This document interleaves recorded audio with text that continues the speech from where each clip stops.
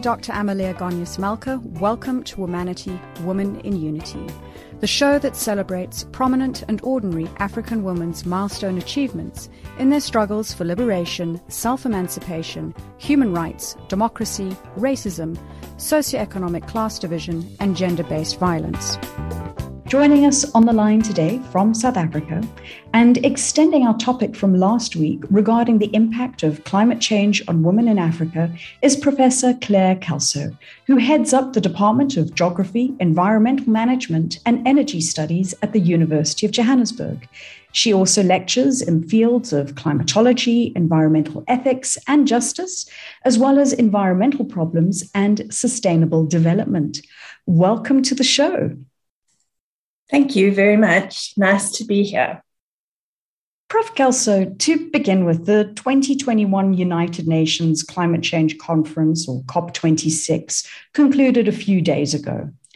It really points out that no one on the planet is immune from climate change. Following their Gender Day session, several countries made announcements to address climate change as well as gender inequality in an interrelated fashion. For example, Sierra Leone committed to addressing long-standing discriminatory land tenure practices, and Nigeria pledged to expand its gender action plan under 5 climate change priority areas. Furthermore, globally, the United Nations has found that women are more vulnerable to the effects of climate change than men, partly because they constitute a large majority of the world's poor and depend on small-scale farming for their livelihoods, which is particularly vulnerable to climate change. Addressing gender inequality has also been proven to advance efforts to tackle climate change. What are some of your views regarding gender and vulnerability to climate change in Africa? Well, first of all, I think just to reiterate that women are definitely seen to be more vulnerable to the impacts of climate change often than men. And this really is because of the intersectionality with additional vulnerabilities that women often experience. So I'll use a rural example, but if, for example, women do not have access to land ownership in the same way as men, or control over productive land in the same way as men within a particular culture or a particular society, then that can aggravate the impacts of climate change on women specifically, and on things like food supply for the family, which women often hold a disproportionate responsibility for. In a lot of households, women tend to use more income or more of their earnings or production to look after and care for children within a household, or they can also carry a disproportionate kind of burden for land-based livelihoods. So maybe they are the ones that are responsible for something like the farming or production of agricultural crops. And so then any impacts of climate change which aggravate something like food production. So let's say, for example, one of the predicted impacts of climate change would be increased frequency and intensity of droughts, also increased frequency and intensity of flooding. It sounds contradictory, but it's not. It's just that there's a higher energy in the climate system. And so any intense weather phenomenon will increase as a result. And so increased frequency of drought, if women are more responsible for food production for families, then women are going to feel that impact disproportionately. Similarly, if within the household they have less power or control over food supply itself, something like a secondary impact of climate change that involves an increase in food pricing might also then disproportionately affect women. And so women kind of are experiencing this multiple levels of vulnerability, and then those would be aggravated by climate change. So climate change is not directly causing the kind of power dynamics that women are experiencing, but it's being filtered through those power dynamics. And so women then can experience the negative impacts disproportionately. And often that filters down to children in families as well. So regarding gender and climate change, it's kind of my strong opinion that we need to be tackling solutions to the issue of climate change that do take gender into consideration. Also, policies maybe to counteract the impact of climate change also need to take kind of women's vulnerability into account. Sometimes the policies or the adaptation policies will be targeted towards men, again, maybe in farming communities, and they're not taking the vulnerability of women into account. So policies to counteract climate change as well should really focus on gender aspects. Within the policy elements, I really do hope that there are views where we actually see implementation coming forward. Because to be quite frank, there are a ton of policies the world over, particularly from a South African point of view. It's often one of our areas of weaknesses in terms of applying them.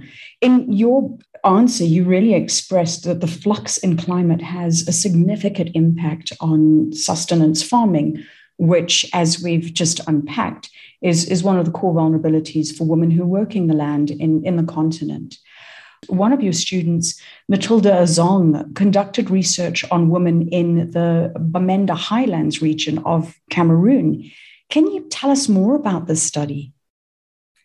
Yes, absolutely. So, she's now Dr. Matilda Azong because she completed her PhD, and her research was based in the Bamenda Highlands region of the Cameroon, and really just looking at the influence of climate change on female farmers, to look at the way in which kind of structural dynamics within the household and within the community mean that women were impacted disproportionately by climate change. So in the case of the Bamenda Highlands region in the Cameroon, the way in which livelihoods are structured is that women are predominantly responsible for the agricultural aspects of the farming that is done there. Men tend to be more involved in cash-based crop farming where that is a possibility, whereas women are really doing the agriculture for the households. So the methodology that she used in this particular study is very interesting. And I think it actually also talks, since we're talking around gender issues, I think it actually talks to a great methodology for doing research with women. And in this case, she used a life history methodology, which is almost a storytelling methodology where she spoke predominantly to sort of older women in the communities that she looked at, and just elicited a life story in terms of looking at what they do, how they use their time, their involvement in farming. And then from there, looking at how they've experienced changes in climate and how those have then impacted on their livelihoods and their ability to supply food to their families. It's really, again, a story looking at how women are disproportionately affected in terms of climate change, because it was found that it was other vulnerabilities that really added to the way in which the changes in climate were impacting on them. So what was being experienced there was a late onset of rains, which directly affected agriculture. So once the seed was in the ground, if there was a late onset of rains and if there was quite high temperatures, the seed wouldn't germinate in the way that it had in the past. And then just looking further at their life stories, it was found that women's education had not been prioritized in the communities that she looked at. And so women had fewer opportunities to diversify their incomes or to take on other activities that would generate money. They also didn't own the land that they worked on. The land was owned either by the husband or the husband's family or brothers. It was always men. Even where it was passed on via the mother's line, it was passed on from uncle to son. It wasn't passed on through women at all. There was really only one case that she found where a woman had inherited land and it became her own, and then she had a lot more control over the decision-making with regards to agriculture. So things like land ownership, lack of access to education, lack of access to any kind of loans tended then to impact women disproportionately to men. And so the effect on food supply that women were involved in generating was, again, channeled through these other vulnerabilities, if you like, that are associated with gender. So those were the findings, quite a lot more complex than that, because she looked at individual life stories and also traced some of the aspects of how women coped with their circumstances. But those were kind of the key things that emerged. All of those factors that you've shared and spoken about are really critical from a point of view of being able to empower women. And it honestly frustrates me that we're still having these conversations, that women have less access to education, that women have less ownership over the land that they work, and the impact that it has as this ripple effect, which is negative and holds them back. Yes, no, very much so. And then there were, because on the one side, she looked at vulnerability, on the other side, she looked at resilience, and certain things that emerged, like women managing to form co-ops and groups and working together to invest better in agricultural inputs. That was then seen to actually reduce vulnerability. And as I say, this one lady's story that just came through, where she had, by just simply because there wasn't anybody else to inherit the land, she had actually inherited her own property, which was really not a general narrative that emerged. But in this one particular case, she was actually then able to really improve her circumstances. And another lady was able to go back to studying and start teaching, but she had actually been able to obtain better school education. There you could see that the trajectory was quite different in those two stories. So that's why I say it's also quite an interesting methodology, because it allows the sort of tracing of a much longer period of time in women's lives to see where certain factors actually can completely change the trajectories. But yes, we are still talking about the same things. And even in the case of South Africa, although I think there are more opportunities, and education certainly is more prioritized for women in South Africa than in certain other African countries, but we are still talking about some of these same additional vulnerabilities for women. It really means that we've still got a lot more work to do.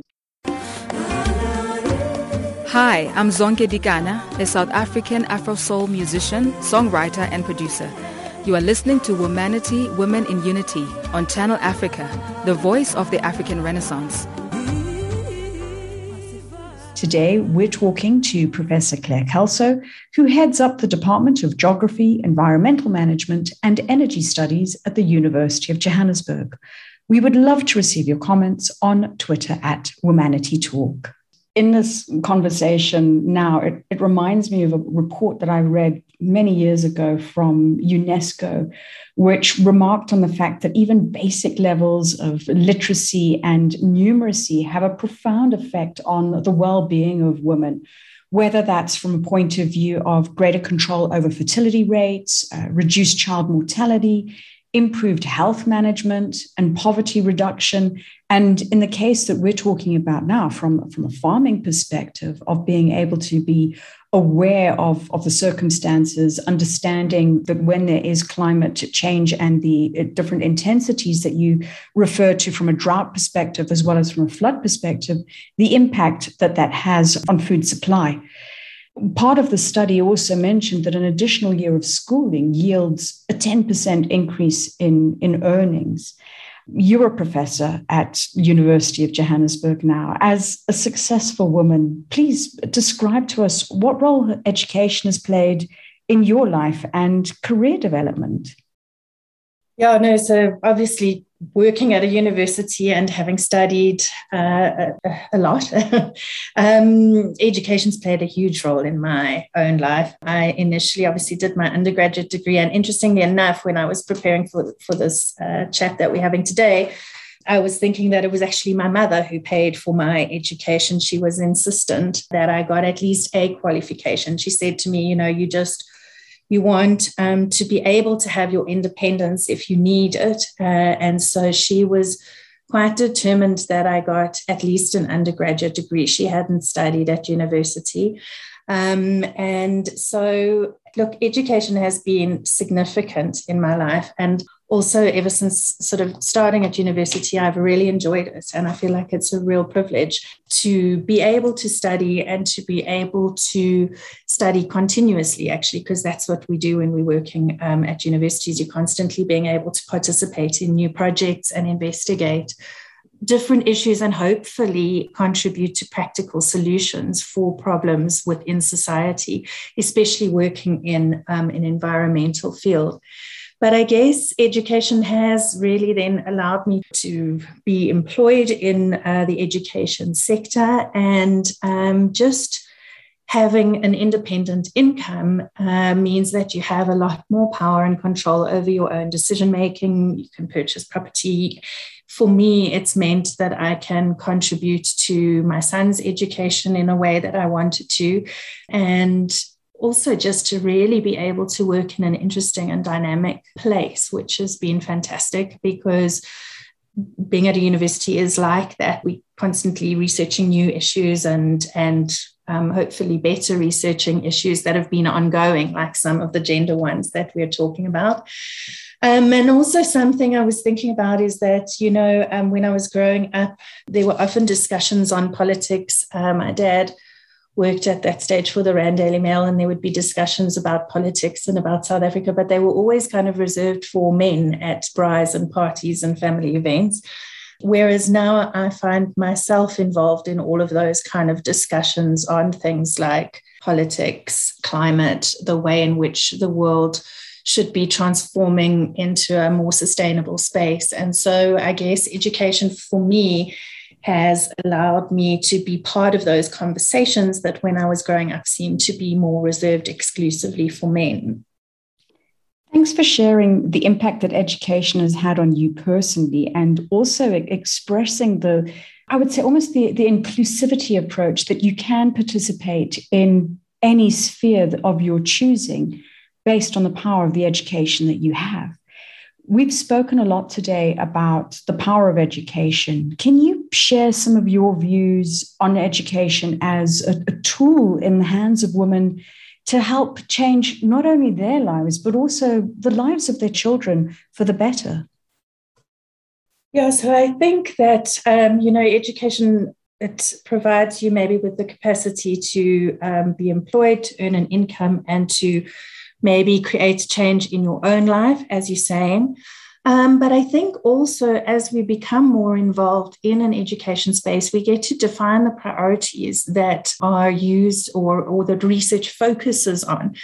I feel that as a woman in this space, we're often more focused on what are the impacts likely to be on people, on communities, and how can these be mitigated in such a way that takes people into account and people's interests into account. So I think we have the opportunity as we progress in careers in the education space specifically to alter and change the focus and to really look for real life solutions to problems rather than maybe just focusing on developing a better tool to identify the problem in the first place. And I think that is if we kind of start to shift the space once we work within the space. So I think that really education and participating in systems of education allow us to maybe shift and transform the priorities as to what changes can be made and what maybe more optimistic solutions are possible, because often we get locked into just focusing. Particularly with climate change, there's a risk that we get quite crisis orientated in the way in which we have the conversation. And then I think as women in the space, we have the opportunity to sort of start being solution focused with a degree of optimism, which actually tends to motivate people towards change more effectively than just crisis narrative all the time. I really like what you said about going towards solving real world problems and deriving solutions. And also the fact of being able to change our thinking when something's not working and to not be hung up on the past of when something may have worked one way, but adjusting to the dynamics of the society that we're in today. I mean, reflecting earlier on our conversation offline on the impact of COVID, and rather than trying to do what we did in the physical space as a face-to-face environment and replicate that online, it's about coming up with new solutions and redesigning our thinking processes. Yes, very much so. And I think there are, opportunities within that for transformative change. So looking at, I think you said earlier that South Africa has a tendency of making quite good commitments, but then not necessarily putting those into action. And I think what's really important is to look in the context of climate change to see it as an opportunity to look for genuine transformative change that actually meets the needs of more vulnerable groups, rather than just, okay, so we have a carbon tax. We do have that as an instrument to reduce carbon dioxide. We already have it. It can be increased in terms of the cost of it, but that is not necessarily going to bring in a transformative change where people shift away from carbon. It may just be that large polluters can afford to pay more, and polluting the atmosphere just becomes more expensive. But that doesn't necessarily mean that we're shifting away to green energy solutions. So a broader kind of range of solutions that actually looks at transforming some of the values within society and transforming, for example, gender dynamics, empowering women, looking at localized solutions that may bring something like food production together with a more nutritional diet, together with a lower carbon footprint. That is, to me, the type of thinking that I think we should be looking for more of within the context of climate change. So we have this huge global problem, but the way in which we solve it could also solve some of our other big societal issues. And I feel like women especially have a lot to contribute within that, because often we're looking for solutions that are solutions for ourselves, our families, and the environment at large, which is kind of a sustainability focus. And I think we have a contribution to make there. So the nature of the solutions that people who are solution focused come up with, and I think women do play a good role in that, can be quite different. Hi, this is Lyra, South African Afro Soul singer and songwriter. You're listening to Womanity, Women in Unity, presented by Dr. Amelia Malka on Channel Africa, the voice of the African Renaissance, a program that celebrates prominent and ordinary African women's milestone achievements in their struggle for liberation, self-emancipation, human rights, and democracy. Today, we're talking to Professor Claire Kelso, who heads up the Department of Geography, Environmental Management, and Energy Studies at the University of Johannesburg. We would love to receive your comments on Twitter at WomanityTalk. Prof. Kelso, we've spoken about a number of factors from an economic point of view, from using education as a tool of empowerment. But there are some factors which we as women are still confronted negatively with. So, for instance, women's participation in the labor force obviously has important economic contributions. Yet there's persistent inequalities. Early in the conversation, you highlighted the fact that whilst women work the land, the majority of them don't own the land. And from this point of view of inequalities, it sometimes also contributes to elements of unequal pay, working in lower ranking roles, being underrepresented in managerial positions in more of the urban and corporate space. In your opinion, what types of interventions could be put in place to help remedy inequality in the work environment? It's a difficult question, because often in places where we sort of talk the right language, gender inequality can be quite hidden. It's not necessarily as overt as it might be where we have very, very gender-specific roles within a particular cultural practice, for example. So whereas in the workplace, it's generally not overt. And so often it's a lot more subtle, and it can just be simple things like people's confidence being undermined. What I've noticed, certainly in my years in the education space, is that women often just work harder than their male counterparts in the same positions. They just put in extra working hours. They're the ones often that will volunteer for certain tasks that don't necessarily get recognized when it comes to promotion. So often women will have kind of slower career advancement that takes place, not necessarily because they're putting in fewer working hours, but just because of the way in which they will take on tasks and work particularly hard at tasks that aren't necessarily recognized. One example would be in the educational space that a lot of female colleagues tend to prioritize their teaching and really teaching effectively, and how well that then passes down to students. But we tend to get rewarded more for research outputs in high impact journals and a whole lot of kind of matrices. And so how you overcome that, I think talking about it is really important. And I feel that women who have achieved success within the academic space or any space, workplace space, should actually try, rather than perpetuating the system that they maybe fought through to reach where they've reached, is to reevaluate the system and be maybe more supportive of other women coming through. Sometimes I have seen it where women have really fought to get to the top of their space. They end up perpetuating the battles that they kind of fought to get there in the first place. And I feel like once you've achieved a position, it's good to re-examine and transform that space and see how it maybe could be easier or better for people coming, or more rewarding for people coming through behind you. And then I do think there's a need for greater transparency. Often we don't even know whether men in our space are paid higher than us. I have a friend not in education, she's in finance, but once her salary was brought up to the same level as the men that she was working with, her salary had to be increased by 60%.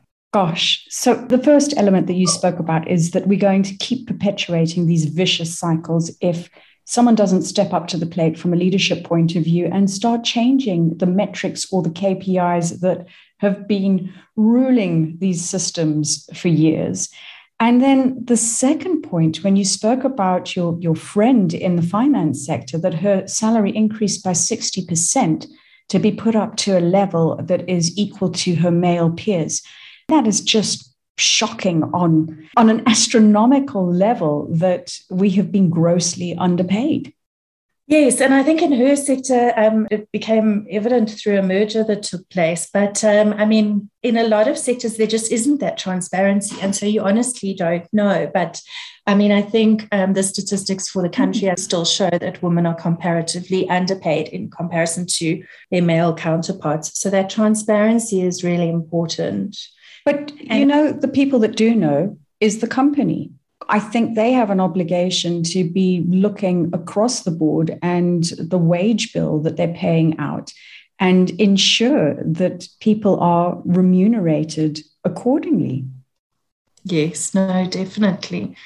I think definitely that is vital. And I guess as women to really kind of challenge these things once you reach a position, or even beforehand, actually, to just start challenging and asking the right questions. We often tend to be quite quiet and tend to focus on work with the belief that you'll reach a certain point. But maybe we should be investigating these things from the outset. Very important points to consider. Hi, my name is Yvonne Chaka Chaka, and I'm UNICEF and Rollback Malaria Goodwill Ambassador. You are listening to Womanity, Women in Unity, a program that celebrates prominent and ordinary African women's milestone achievements in the struggle for liberation, self-emancipation, human rights, and democracy. A program against social ills such as racism, socio-economic class division, and gender-based violence. Womanity, Women in Unity, presented by Dr. Amalia Malka every week on this day at this time. Today, we're talking to Professor Claire Kelso, who heads up the Department of Geography, Environmental Management, and Energy Studies at the University of Johannesburg. We would love to receive your comments on Twitter at WomanityTalk. The question that I'd like to ask you now is about your personal journey. Some of our guests who have reached tremendous achievements in their lifetimes speak about the factors that have contributed to their success, bringing up aspects of perseverance, hard work, family values. In your opinion, what would you say have been some of the key drivers to your success? So definitely I was raised with the value of hard work. I've always just worked hard. I know, and it's quite a funny thing now, and I think I get almost an imposter syndrome because people go, oh, you're a professor, you must be very smart. And I'm like thinking, no. I've actually just kind of worked hard right throughout school, throughout university, and it's just been a path of learning and growing and kind of overcoming a lack of confidence and a shyness. And that, I would say, is something that's continuously ongoing for me and in my life. It's just really been a journey of kind of hard work, but I have been very passionate about what I do and what I study. So I really am passionate about the environment, about environmentally related kind of societal changes, about conservation. I really enjoy studying the natural environment. So I've been a student of climatology and historical climatology and the natural environment, so including wildlife and conserved natural spaces. And so I've been very, very passionate about that. And I think that's been one driving factor.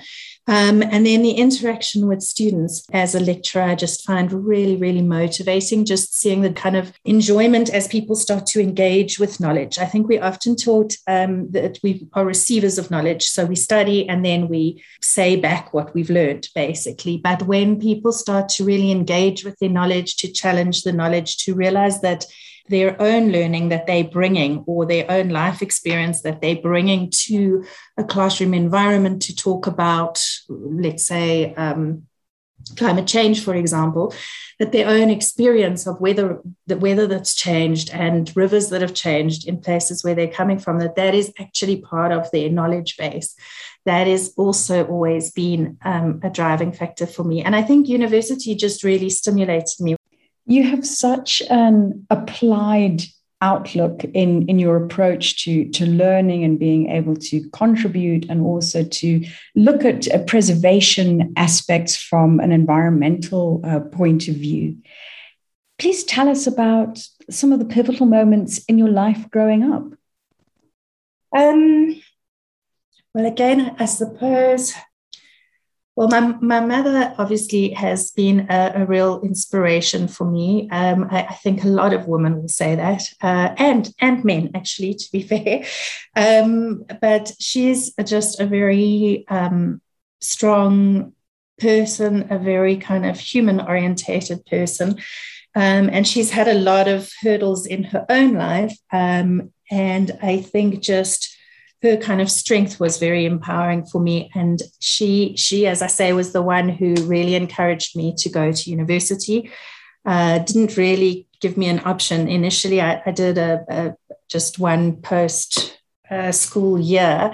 And then it came time to kind of make a decision of studying further or just starting working. And my mom really just encouraged me. She even said to me, just do 1 year. I think she looks back now because I've never kind of left. I carried on studying right through to PhD, and then I've been working in a university ever since. But she was like, just do 1 year, and if you really don't enjoy it, then you can stop. But she was very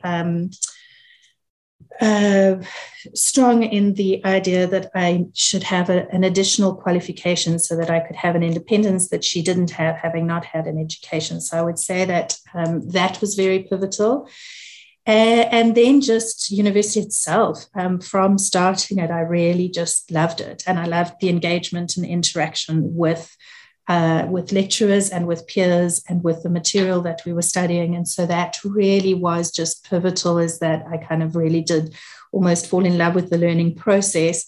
And this fact that you weren't being told everything, but you were now being enabled to find out things for yourself or investigate things for yourself. And then I've also just found various students that I've worked with completely inspiring. I remember a student that I supervised for a postgraduate qualification who was determined. She had studied everything with bursaries, and she was determined that as soon as she got a salary, she was building a house for her mother, who was a car guard actually, and had supported her with food and shelter right throughout her degree. But she was determined the first thing she was doing was making sure that her mother had a house. So just really inspiring kind of colleagues and students as well. Those are such great stories that I find, and listening to you, it's not only about enriching yourself, but it's a contribution that you can make towards others and recognizing what they've done to you or for you in support structures. We are unfortunately running out of time. So in closing our conversation today, please, will you share a few words of encouragement or motivation that you'd like to pass on to girls and women who are listening to us on the continent? Yes, thank you. So I guess I just want to say that you can achieve your goals, that working hard is very important, but resilience is equally important. We often get knocked down by people from outside and by our circumstances, but also sometimes we can knock ourselves down and shrink away from some of our goals because we believe that we are unable to achieve them. And I think, I guess my greatest lesson really is just a form of resilience, which involves just showing up. Half the time, I think my head is saying to me, you can't do this, you know you can't do this. But actually I'm like, well, you're just going to show up. So whether it was writing my PhD or giving a lecture to 300 first years, which is very intimidating, I have to say, just having that resilience where you say to yourself, I'm just going to show up and keep showing up, and not listening to some of the negative input, be it coming from outside or from inside your own head. And just keep taking the next step, and you will definitely grow. And education is an enormous privilege. I think just really to make the most of the opportunities that you get in life in the context of education, and surrounding yourself with people that support you, I think is also really valuable. I think, and just in the context, bringing us back to where we started with climate change, is that I think women really have a vital role in transformative change that is in the interests of people around us, but also in the interests of the planet and sustainability, and looking at preserving our futures going forwards and preserving good futures going forward. So I see women as having a vital role in that. And I think it's important to keep that in mind and notice the influence that we have on the circumstances and people around us. Thanks for that great message. It's been a pleasure to have you on the show today. Thanks so much, Amelia. It's been really an interesting discussion, and I've really appreciated being able to sort of share some of the insights that I've got through research and teaching over the years. And I'm enjoying this gender-based perspective looking at environmental problems, because I think it's really important. And we often assume scientific issues to be gender neutral, but in actual fact, they're not. So I really appreciate the opportunity. And in fact, what I've learned over the last 8 years of doing the show is nothing is gender neutral. Absolutely true. Very, very true. You have been listening to Womanity, Women in Unity on Channel Africa, The African Perspective. And we've been talking to Professor Claire Kelso, who heads up the Department of Geography, Environmental Management and Energy Studies at the University of Johannesburg.